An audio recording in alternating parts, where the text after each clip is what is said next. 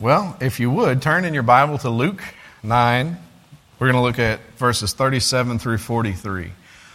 And this is an interesting passage. At the beginning of the week, I looked at it and I read it, and it's another account of Jesus cleansing a person who was attacked by a demon.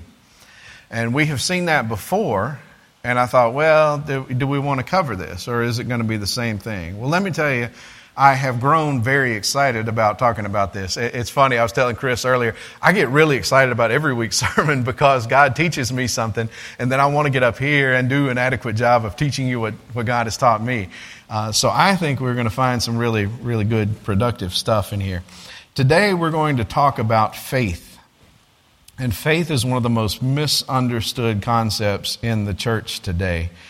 And it's even more of a confusing concept when you hear people in our culture talk about faith.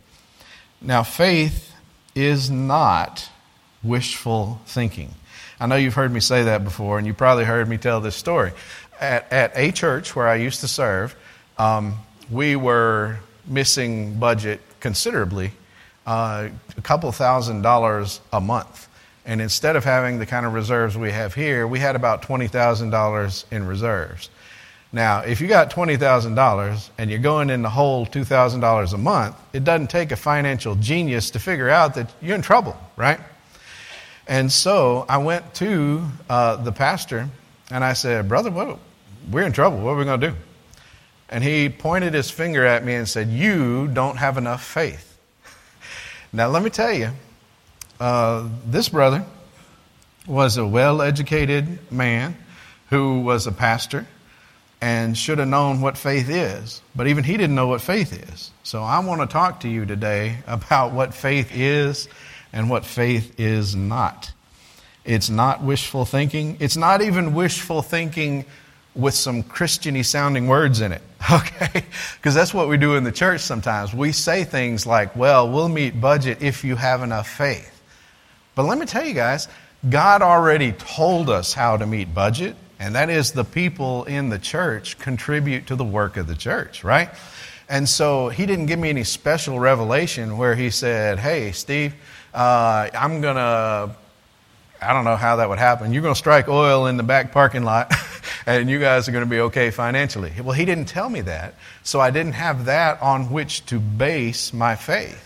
And so faith is not wishful thinking. It's not even wishful thinking with some Christian stuff mixed in. Now, some people think and teach that faith has some intrinsic power to change things.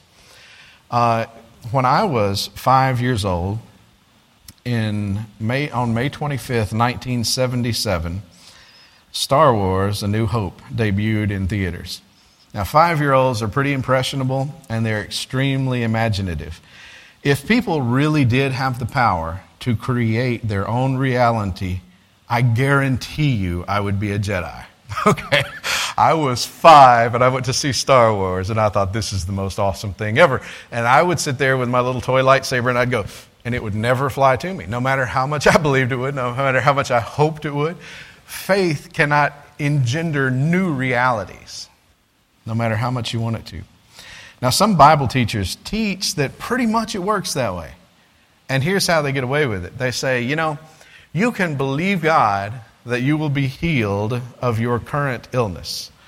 And if you believe Him enough, you'll be healed. And that way, if you don't get healed, they say, well, it wasn't my fault. You didn't believe enough. That is a horrible thing to do to people. It's a horrible lie to tell people. And we want to make sure we understand what faith really is. It's not just Bible teachers, though. Lots of folks believe in the power of positive thinking. Now, there is, of course, some benefit to thinking positively. I mean, if I got up here and I thought, oh, gosh, God didn't teach me anything, I'm a horrible communicator, I should just sit down, then I wouldn't preach very well, right? I need to be positive. I need to say, God has shown me this. I want to get up here and I want to passionately teach it to you. So that kind of thinking, that just says, hey, I'm excited about this, I'm motivated about this, I want to accomplish this, that's great. But positive thinking can't alter reality. All the positive thinking and visualization in the world will not metaphysically alter reality. God and God alone can speak things into existence. So we're going to pray, and then we're going to read our passage together and see if we can't get a really good understanding of what faith is. Pray with me. Lord, I would ask that you teach us today.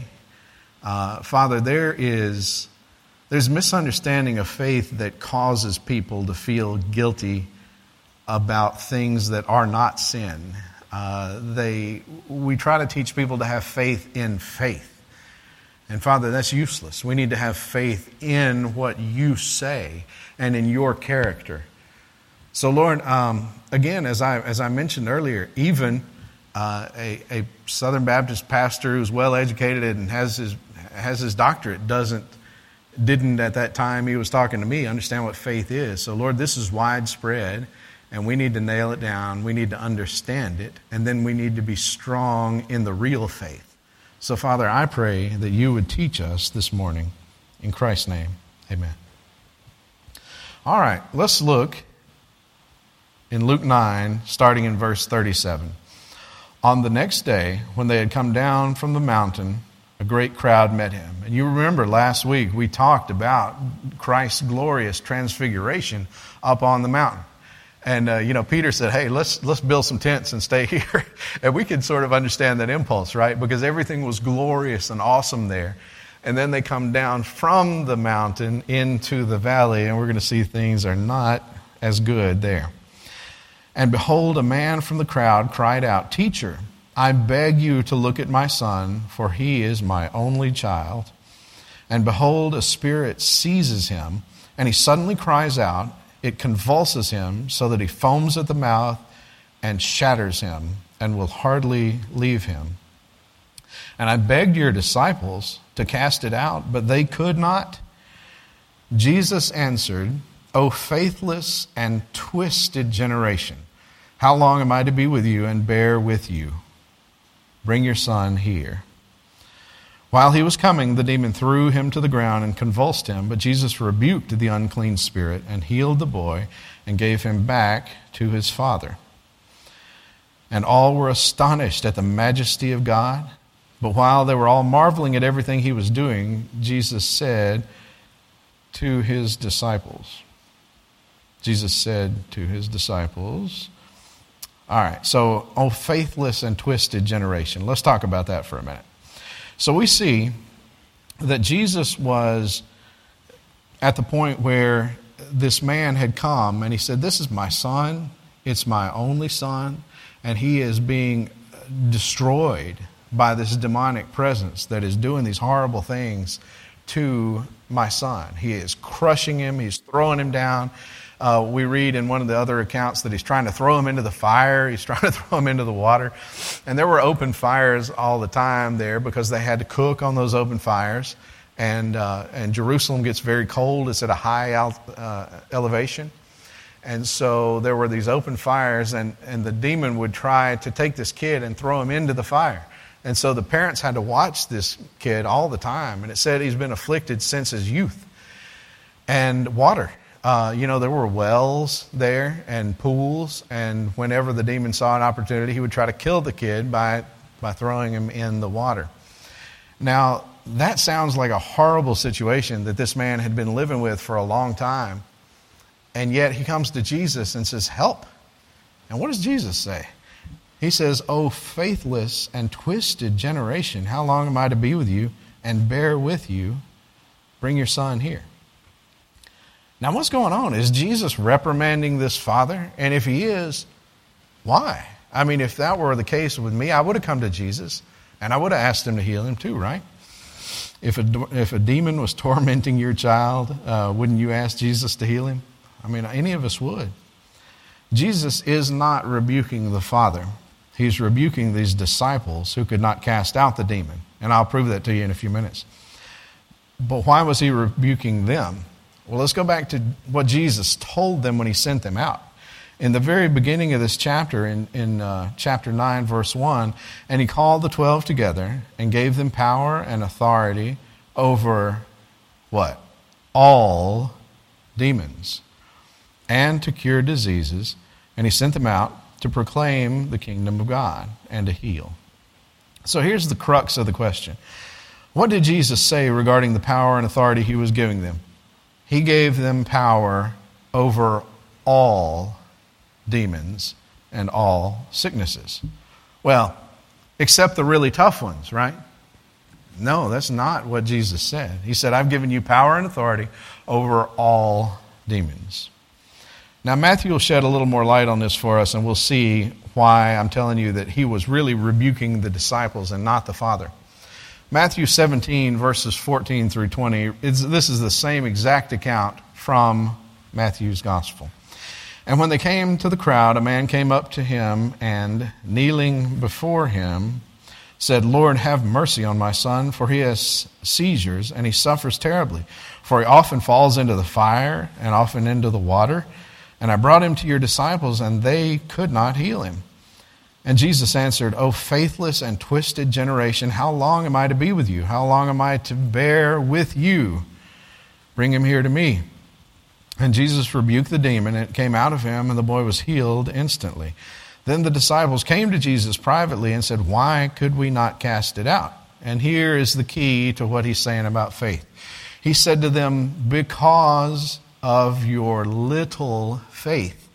For truly I say to you, if you have faith like a grain of mustard seed, you will say to this mountain, move from here to there, and it will move, and nothing will be impossible for you. Now he's using mountain the kind of in the method of speech that we would say. We would say, don't make a mountain out of a molehill, right? We understand that a mountain is a big issue. So Jesus is saying, hey, even with a really tough, huge challenge, you can, if you'll have a little bit of faith, move those mountains. So here in verse 20 of Matthew 17, we see that Jesus was not rebuking the boy's father, but the disciples for their lack of faith. Now, it's critical that we see the disciples weren't required to work up enough power in themselves to cast out this extremely violent and powerful demon. The thing they failed to do that frustrated Jesus, I mean, you can sense the frustration that Jesus is. He's like, man, how long do I have to put up with this? Because he is so frustrated that these guys don't believe him. What have they seen him do? They've seen him cast out demons. They've seen him raise the dead. They've seen him feed a multitude. They personally had cast out demons and healed the sick. He sent them out, and they had faith. They had faith. They had experience. They had the power. They had everything they needed. And yet when they came up to this particularly challenging demon, they said, oh, well, we can't do it. So Jesus is, I believe, frustrated here because he's saying, man, what else do you need to see before you believe what I'm telling you to do? He said they not only could have cast out this demon, that was the purpose for which he sent them out. But they didn't believe him. They didn't believe they could do it. So I hope you're seeing what faith actually is. Faith is believing God. Not merely believing in God, but believing God. Now, let's talk about healing again for a moment, because this is important that we understand this. There are people in here who love sick people. There are people in here who are sick, and we need you to have a proper understanding of faith. Now, can I believe God for a miraculous healing in my life? Well, not unless he tells me that I'll get one. Now, I pray for many of you often who suffer with cancer and other things. We got some Christmas music playing somewhere. I pray for you, and some of us have big issues we're dealing with, like cancer and like other debilitating diseases, and I pray for you. I pray believing that God can heal you immediately and completely. Do I have faith that he will do so? I have faith that he might, okay? But he hasn't told me that it is his will to heal any specific person in here. Now, if he did, I would call you on the phone and I'd say, let's get together and celebrate. Because I know you're not healed, but that's okay. God specially revealed to me that he's going to heal you. And I believe him. Don't you believe him? Yes, let's celebrate right now. But consider this passage in John 17:24. This is Jesus praying, and Jesus says, Father, I desire that they also, whom you have given me, may be with me where I am, to see my glory that you have given me because you loved me before the foundation of the world. So let's say that I am praying for you to be healed, for your cancer to go away, and for you to be okay, or any other malady you want to put in there. I'm praying that. That's my will. Now let's say Jesus is saying, Father, I desire that they whom you've given me may be here with me where I am to see my glory. Now, which prayer is God going to answer? He's going to answer the prayer of His Son, Jesus. And if I get on the same page, then He'll answer my prayer as well, right? It's not my will that controls God.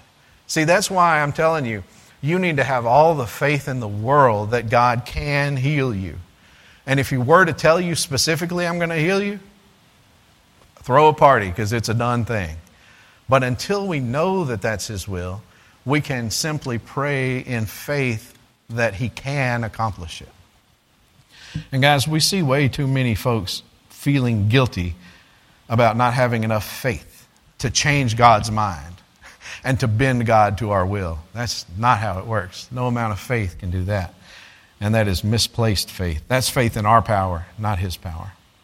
So faith is believing what God said, not what we wish God would say.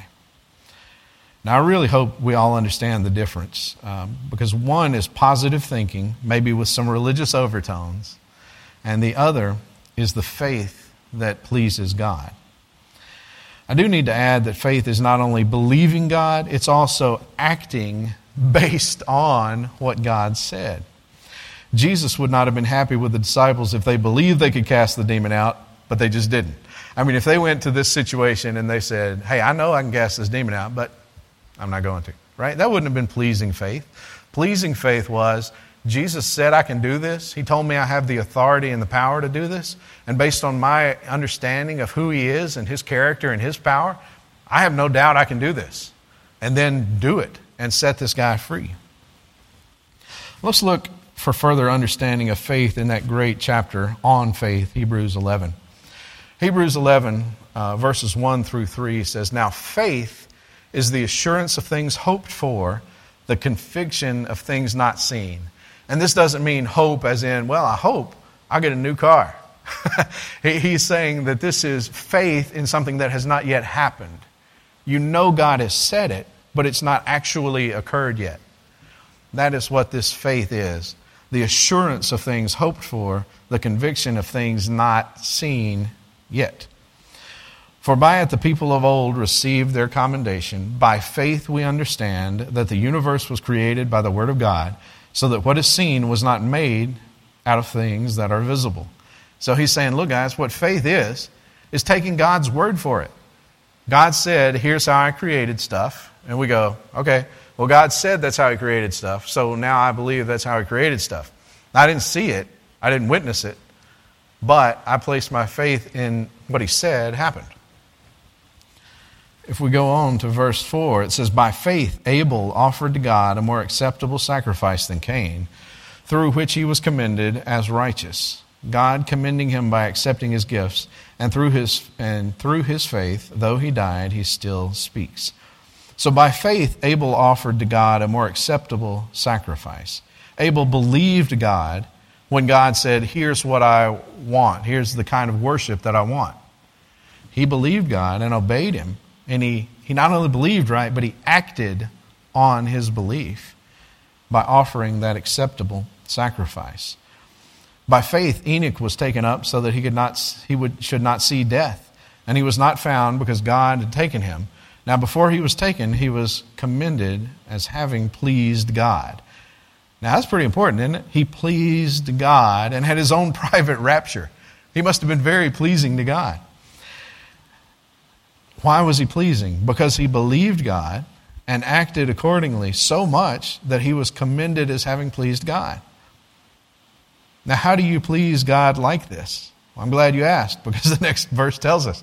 And without faith, it is impossible to please Him. For whoever would draw near to God must believe that He exists and that He rewards those who seek Him. So it's not only that you believe him, that you believe that he exists. That's certainly a required first step. But then you believe what he says, and you seek after him. By faith, Noah, being warned by God concerning events as yet unseen, in reverent fear, constructed an ark for the saving of his household. By this, he condemned the world and became an heir of the righteousness that comes by faith. Noah spent 150 years building a boat for a coming flood. Now, it had never flooded before. It had never even rained before. God told him that he would. And so what did he do? He believed him, and he acted on his belief. I hope we're seeing a pattern here, guys. You may say, dude, I get it. I get it the first time you say it. Well, most people don't get it. So we're going to talk a little bit more, because we need to understand that faith is not trying to get God on our page. Faith is saying, okay, I believe what you say, and I'm going to act on it. By faith, Abraham obeyed when he was called to go out to a place that he was to receive as an inheritance. And he went out not knowing where he was going. By faith, he went to live in the land of promise, as in a foreign land, living in tents with Isaac and Jacob, heirs with him of the same promise. For he was looking forward to the city that has foundations, whose designer and builder is God. So God said, Abram, come on. And he said, where are we going? You'll find out later. Come on. And what did he do? He believed him, and he got up and went. And then he went to the promised land, and he didn't get all the blessings that God told him he was going to get yet. But he told his sons, hey, God has given us this blessing. And so believe in God, be faithful to God, and he'll give you this blessing. And so then we see generation after generation, they believed God, and eventually they inherited the promised land. By faith, Sarah herself received power to conceive when she was past that age, since she considered him faithful who had promised. Now, she gets in trouble for laughing, doesn't she? We all talk about that. But at the end of the day, she heard God and she believed God. By faith, Abraham, when he was tested, offered up Isaac. And he who had received the promises was in the act of offering up his only son, of whom it is said, through Isaac shall your offspring be named. He considered that God was able even to raise him from the dead, from which, figuratively speaking, he did receive him back. All right, this is an amazing story. Abraham was told this promise is going to come through this son. And then he's told, kill this son. So Abraham says, okay, God said the promise is coming through this son. Therefore, I'm going to kill him and God's going to raise him from the dead. Because that's the only way this can work together. He says God has promised, and God cannot promise and fail to deliver on his promise. Yet he told me to do this other thing, so I'm going to do it. So we're not told in Genesis that Abraham believes he'll be resurrected. But we are told here in a Holy Spirit-inspired passage that Abraham had such confidence in God that he said, well, this is the only way I can figure this is going to work out. But it's going to work out. And he believed God and acted on it. By faith, Isaac invoked future blessings on Jacob and Esau. By faith, Jacob, when dying, blessed each of the sons of Joseph, bowing in worship over the head of his staff. By faith, Joseph, at the end of his life, made mention of the exodus of the Israelites and gave directions concerning his bones. So you see that generation after generation, these folks kept believing the word of God and kept acting on it. Joseph said, hey, I'm going to die here in Egypt, but when you guys return to the promised land, not if you return, when you return, take my bones with you. Now, why did he believe that? Because he had been told that. Guys, that's the key this morning. We need to believe what God tells us, not just what we wish for. By faith, Moses, when he was born, was hidden for 3 months by his parents because they saw that the child was beautiful and they were not afraid of the king's edict. Now, this faith was exercised not actually based on a specific word of God, but based on the principle that children are precious and children need to be protected. And we can't murder the children. We have to protect the children. And so that's what Moses' parents did by faith. They didn't get a specific word from God, but they had a very specific principle from God. And they said, we're going to act on that principle. They knew life was sacred and murder was evil. Now this is kind of like Daniel. And you know, when Daniel made that appointment with Nebuchadnezzar, and he didn't yet know the king's dream, but he said, hey, I'm going to make an appointment. And then when I go, I'm going to tell the king his dream and tell him the interpretation of the dream.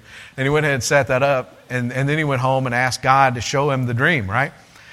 He was backed into a corner. I mean, he was at the edge of a cliff, and he said, well, I don't have any other option, so here I go. I'm going to jump in faith. And God took care of him. And God took care of Moses' parents as well. By faith, Moses, when he was grown up, refused to be called the son of Pharaoh's daughter, choosing rather to be mistreated with the people of God rather than to enjoy the fleeting pleasures of sin. He considered the reproach of Christ greater wealth than the treasures of Egypt, for he was looking to the reward. By faith he left Egypt, not being afraid of the anger of the king, for he endured as seeing him who is invisible. That's an amazing statement of faith. He believed so much that he didn't see Jesus. He didn't hang out with Jesus and talk to Jesus. Well, he did later. He did last week, right? At the Transfiguration. But he hadn't seen him yet. But he had the faith to endure as seeing him who is invisible. By faith he kept the Passover and sprinkled the blood so that the destroyer of the firstborn might not touch him. By faith the people crossed the Red Sea as on dry land. But the Egyptians, when they attempted to do the same, were drowned.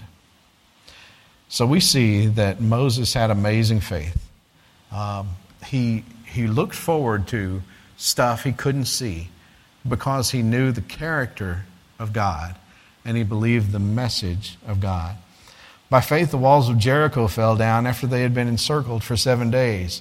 Now, guys, the dumbest thing you can do if you want a city to fall is walk around it, right? Because they're going to take stuff off the walls and they're going to throw it down on you. They're going to shoot arrows at you. They're going to kill you while you're roaming around the city.